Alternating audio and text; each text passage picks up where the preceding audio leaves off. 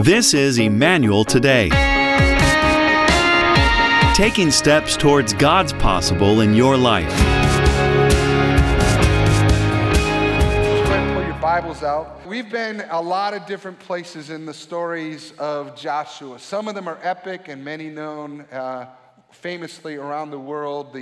The stories of the sun standing still, or the river being split open and Israel walking across on dry land, and Jericho and the walls of Jericho falling down. And of course, there's great things to learn from the scripture. But as we move forward, you might be tempted as you go into the next part of the book, as it moves into about chapters 11, 12, all the way through about 22. There's a series of descriptions of tribes and cities and geographical locations that become the place where Israel now moves into. And if you're like me, which many of you are, you might be tempted to just fly over it and go, well, this is stuff I'm not going to learn anything from. I'm going to go to another story. But in the Bible, this is the most important part of Joshua, actually, because if you recall, all of Israel had received the promise to go to a promised land that God had for them. They had wandered in the desert, and Moses had led them, and Moses died. Joshua says, okay, I'll take the reins, because God had anointed him, and God told him to be strong and courageous, very strong and courageous. And then he begins to lead Israel, and they begin to go to war, essentially, and go into conquering in battle. And by the way, if you look at something like this, you might feel bad looking backward at why is all this murder and war and stuff happening in the scripture. And I want to remind you that the Joshua is actually planted in a larger story called the whole Bible. And actually, as you read Genesis through chronologically, you'll discover that people were way away from God. Their minds weren't on him. They lived corruptly. They had murder and evil in their hearts.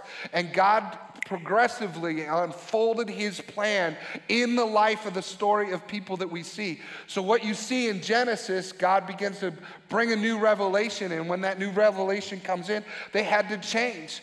But then we get into Joshua, and guess what? They're living like they've always lived. They live like the nations around them. And then God gives them revelation later on, and they change their ways. By the time you get to the New Testament, you discover that the people aren't doing what you see in Joshua. Now they're living out the heaven design, the peace and the love and the joy. They're not going to war. They're instead turning the other cheek, and they're following Jesus' way. They're full of the Spirit of God and the fruit of the Spirit of God. And so you just got to remember where it sits contextually in the story. We can still learn from it, but it does get better as you go through the rest of the scripture. Now, chapter 12, just follow along with me, okay? Chapter 12, you begin to see headings for what happens here. Those of you who've been reading through the Bible with us, in our daily devotions we've been posting on Facebook and stuff, this is a part of it. But you'll see kings defeated east of the Jordan. Kings defeated west of the Jordan. So then there's a whole set of kings. You can see where it's a chronicling of what occurred as they moved into the land. The land, chapter 13, the land yet to be conquered. Anybody got that heading on in your Bibles? Or something similar to that? So it's talking about lands, and now the land east of the Jordan, the allotment for the tribe of Levi, the land given to the tribe of Gad. And what you have here as we move forward is tribe after tribe, the establishment of how they're going to settle into the new land. So after hundreds of years of wandering and being mobile and living in tents, they are now going to settle into specific locations. And God had designed for that to happen. And as they moved in, they were moving into that territory, if you will. And this is what I want you to consider. When God gives a promise, he gives it for the long haul. When he drops a seed in your heart, a dream in your heart, it isn't temporary. It's meant to be sustained. It's meant to last. The Bible thinks long, if you will. I want us to think long with our faith. You aren't just meant to be a Christian when you're a teenager and you like youth group. You're meant to follow Jesus when you go to college, and as an adult, and when you go through up times and down times. When you go through a divorce, you still can follow Jesus. You can get back up on your feet. When you go through job loss or difficult experiences, that's not an excuse to leave your promise. It's a time to lean into what God wants because he's interested in the long haul. Jesus said in John 15:16, you didn't choose me, I chose you. I appointed you to go and produce lasting fruit. Say that with me, lasting fruit. So what God is doing in you is meant to last, built to last, meant to stay. I want you to look at the person next to you in the eyes and say, you're meant to stay in the kingdom. Yeah. And that's the way he thinks about us. Eugene Peterson said it this way, discipleship is a long obedience in the same direction. So what you have here now is people are settling in. It's moving from temporary to permanency, okay?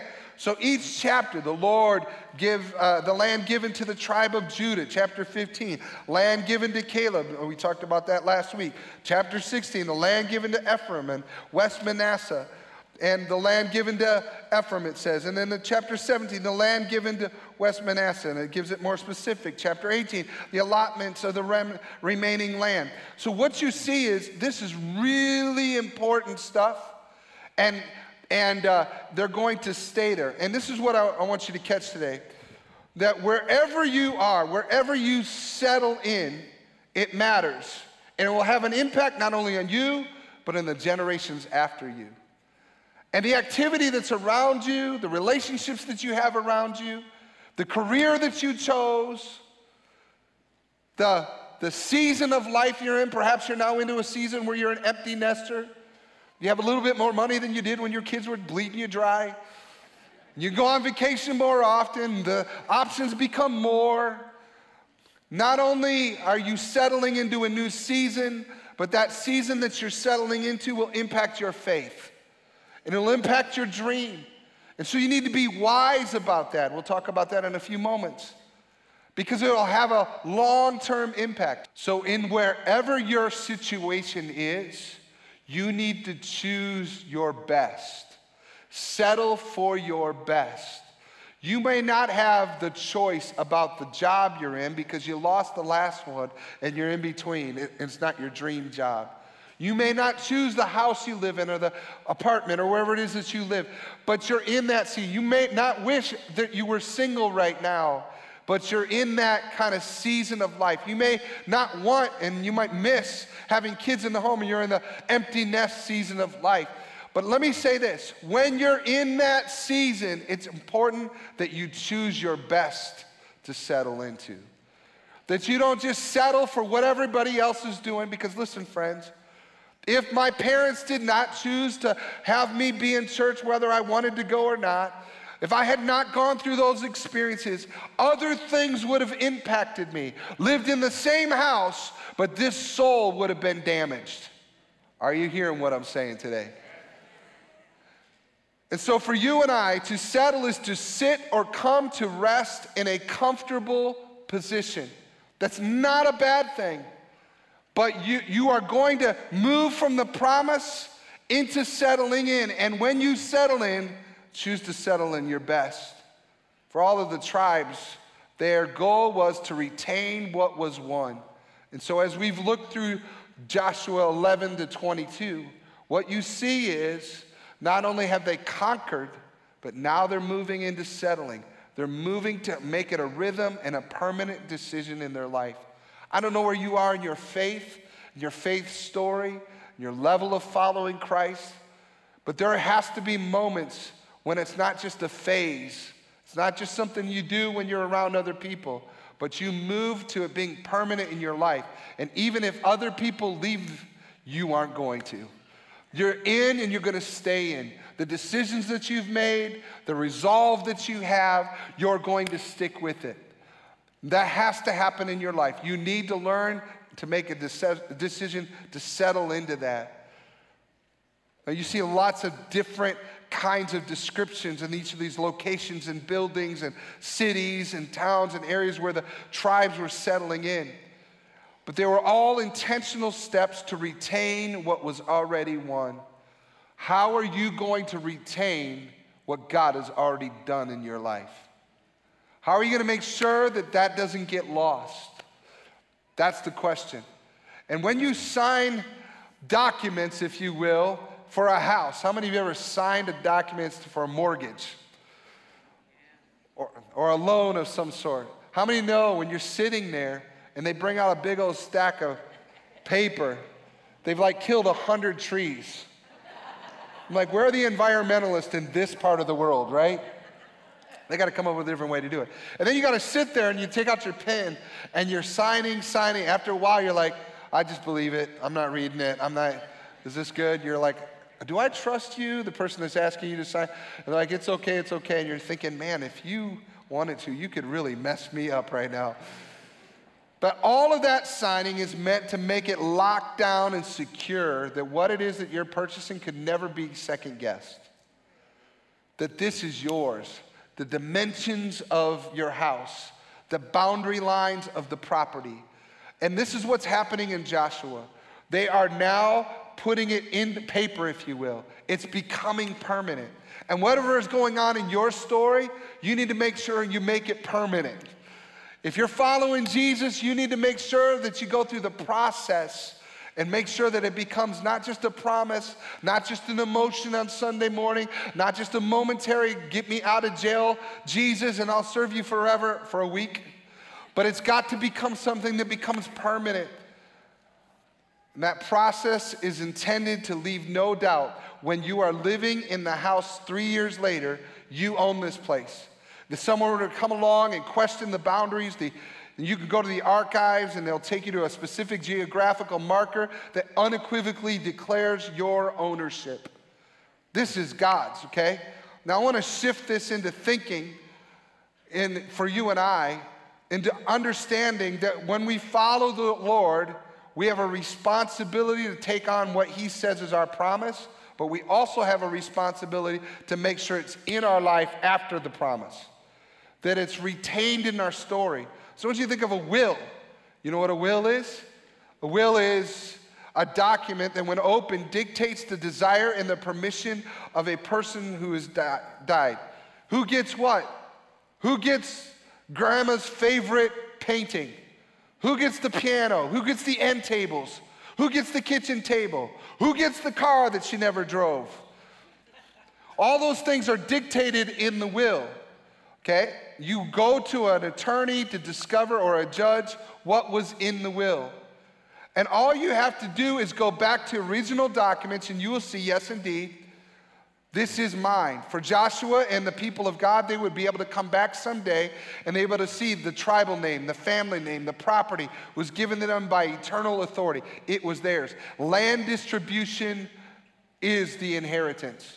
For you and I, though, we have a responsibility to look at what is our inheritance and to look at the will for that determination. And this is why it's so important for us to engage in the Word of God. It's critical for your life. Why? Because, friends, this is the will. When you're looking at your life, you're trying to interpret, is this of the promise? Or you're feeling negative about what's going on in your story. That's not time for you to give up and think that God hates you. That's time for you to look back in the Word of God and see who He says you are and what is yours as a child of God. For example, if you were going to Genesis chapter 1 in the will, you'll discover that it says God created human beings in His own image. In the image of God, He created a male and female. He created them. In other words, you are a child of God created to be just like Him. You're not a mistake. You have divine DNA all over you, baby. That's what the Word says. So when the lies of the enemy come in and you begin to think that you're worthless, or maybe somebody has spoken that over your life, or you've made a mistake, or you've done something you wish you hadn't done, and the lie goes in your head, you might as well give up because you don't matter anyway, or you've forfeited your inheritance. You can go back to the Word of God and discover that no, you are special. He's made you in His image. He's not done. And how many know that God is one who doesn't quit? He doesn't give up. He leaves the 99. He goes after the one. Can I get an amen? Come on, somebody.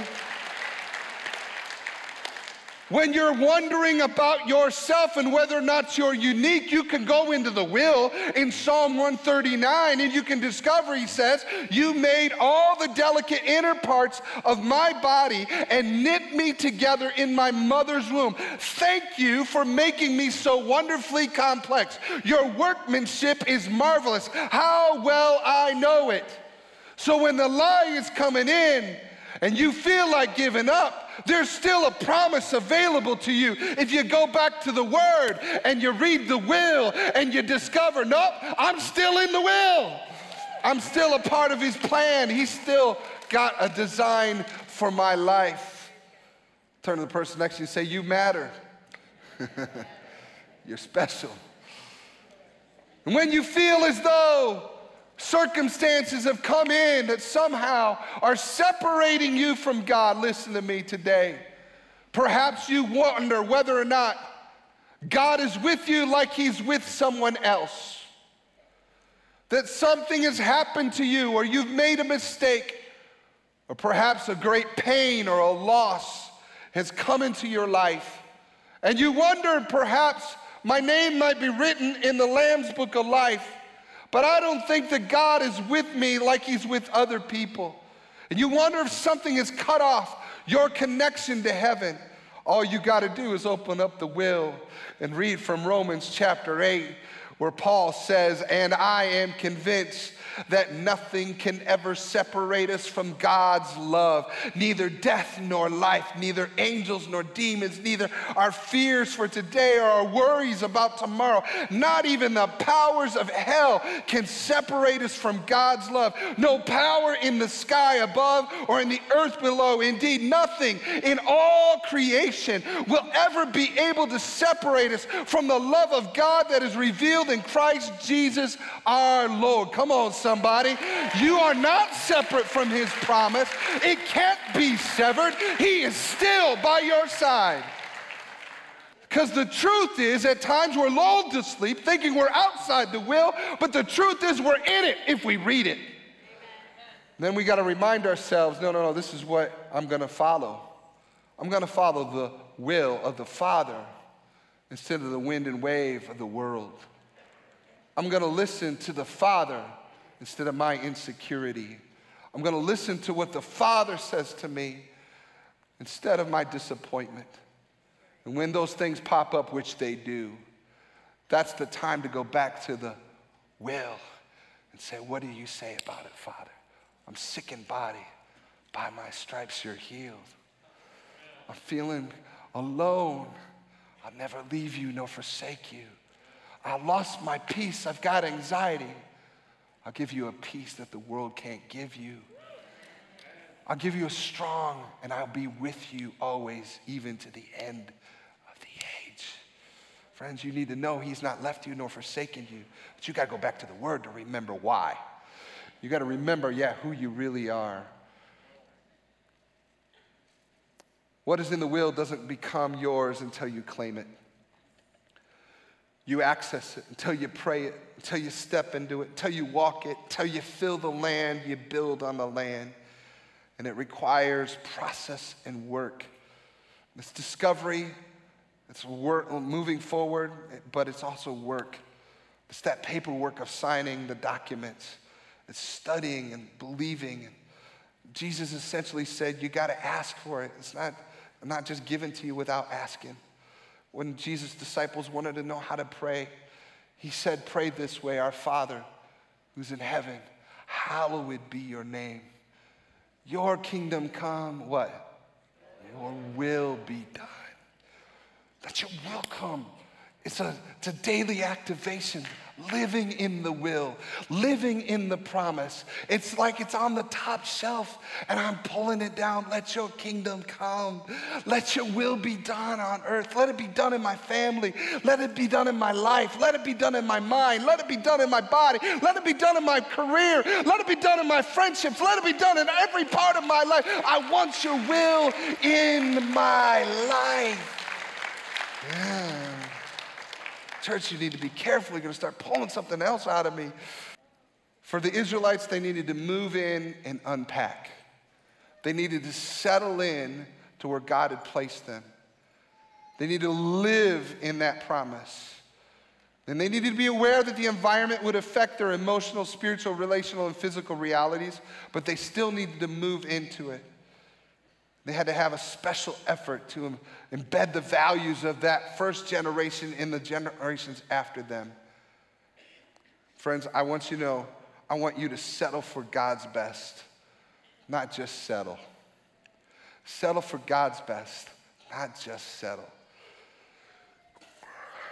As I was praying for it today, praying for the church, been praying toward the future as a staff, we've been dreaming and praying, and I've been thinking, I know that not everybody's at the same stage and walk of their faith journey, but I do believe if every one of us got one step closer, we'd experience more of God. And so I don't want our church to be a church where the show is on the platform and then everybody kind of pays their movie ticket price when the buckets go by in the offering, and then we walk out. That's called theater religion. But my desire is that every one of you are connected closer to God. That in the next 6 months, you know God better then than you do today. And so that means we got to go on a journey together. And if we're going to go on a journey together, that means we got to think about how we're going to access what's in the will together. How are we going to move into the land and settle into the land? I believe that God wants us to think long and understand the opportunities and the dangers of where you choose to settle. There's an interesting little thing that happened with 3 of the tribes, well, 2.5, if you will. And that thing is that 2.5 of the tribes chose to stay on the east side of the Jordan River. Moses gave them permission to do that. In fact, that was found in Numbers chapter 32. Just listen to this. The tribes of Reuben and Gad owned vast numbers of livestock. So when they saw that the lands of Jazer and Gilead were ideally suited for their flocks and herds, they came to Moses, Eleazar, the priest, and the other leaders of the community, and they said, notice the towns of Ashtaroth and Dibon and Jazer and Nimrah and Heshbon and Eliah, Sibah and Nebo and Beon, and you can pronounce all of those however you want. Verse 4, the Lord has conquered this whole area for the community of Israel and is ideally suited for all of our livestock. If we have found favor with you, please let us have this land as our property instead of giving us land across the Jordan River. So what you had is these tribes that prior to moving into the promised land made a choice. This is where we want to live. And I've got a map to kind of describe this, okay? If you look up on the map, you'll see big areas. The yellow area is Manasseh on the left side and Manasseh on the right. You with me? Okay, now in between those 2 yellow areas, if there is a green line, you can't see that's green, but I can, that goes straight down, okay? At the bottom of that line is the Dead Sea. That line is the Jordan River. At the top is the Sea of Galilee. All throughout the scripture, when Israel was wandering around, they were coming in from the right side, which is the east. And then eventually they crossed over the Jordan, and then they conquered the west side, which was the true promised land, okay? Now what happened is that Manasseh, half of the tribe of Manasseh, Gad, and Reuben all made the choice, hey, we want to be on the east side. So that they got the approval to do that. But once they did that, they had to still commit themselves and their armies to help the rest of the tribes in battle.